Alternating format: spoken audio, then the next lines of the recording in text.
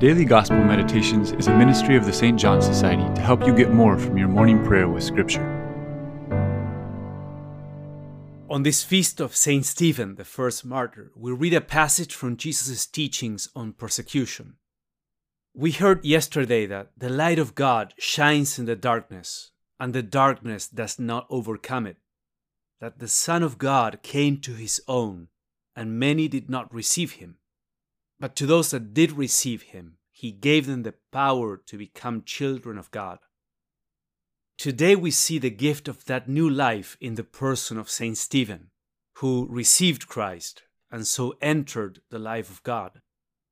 And that means that he took part in Christ's blessings and graces, but also in his rejection and his cross.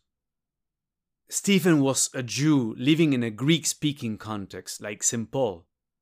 He was a man dedicated to serving his Christian community as one of the first deacons in works of charity. But he was also eloquent and well-versed in the scriptures. His adversaries cornered him and accused him, and in defense he spoke of Christ as the promised Messiah, while denouncing the hardness of heart of his accusers. This led them to stone Stephen to death. Saul was there, and we may guess that Stephen's words and heroic death, forgiving his enemies, had something to do with his own conversion. The Gospel provides two important guidelines. First, beware of men. That is, don't place your trust in human approval. It's reasonable to try and make friends, but to compromise with God's word and to bend our conscience to gain acceptance, that's going too far.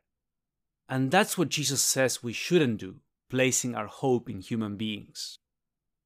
Secondly, he also says that we shouldn't prepare our defense. That means that our life is not to be defined by opposition. A Christian has a message of salvation to bring. We're not to pay excessive attention to negative reactions and become bitter and negative in response. It can also mean what we see in Stephen, that his defense welled up from his heart.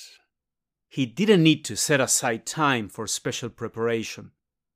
His defense, his prayer for his enemies, his witness, came from the substance of his life in Christ. The Lord says, if you are walking faithfully, you'll be prepared to defend your faith. So, what's been the spiritual fruit of going through trials and rejection? What does Jesus want you to learn from the testimony of martyrs like Stephen?